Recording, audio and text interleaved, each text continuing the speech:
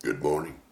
This is Monday, the 6th day of April, 2020, and we begin this day in love and light and peace and prayer. Glory to God, nice, and so we pray. Amen. We conclude our spoken and sung prayers and continue into the sacred silence every day with this question we pray. Our Creator, God, what is it you wish for us to know today?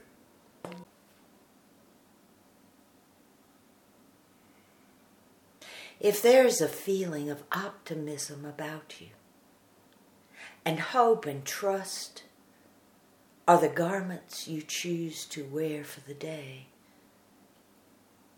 when all around you is chaos and confusion, doubt and fear, do not be dismayed. Do not be perplexed.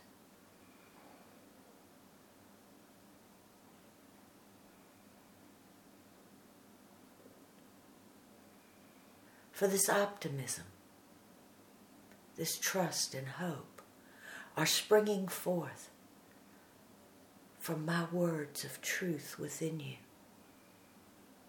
For you feel it within you, as well as hearing it within you.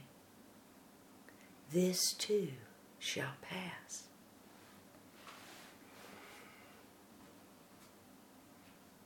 You have heard it before. You hear it now, and you shall hear it again. It is good to remember. This too shall pass. So do not deny your optimism. Do not put away your faith and trust, your hope. Let them fuel your spirit and guide you through the day. Do not be dismayed, for this too shall pass. And the Holy Spirit says,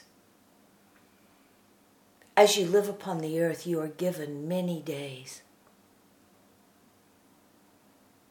The sun rises and sets, and the moon rests comfortably in the sky. The stars twinkle, you experience rain and drought. You experience warm days with flowers and cold days with fallen leaves covered with icicles. You experience so much which blended together is your story of earth.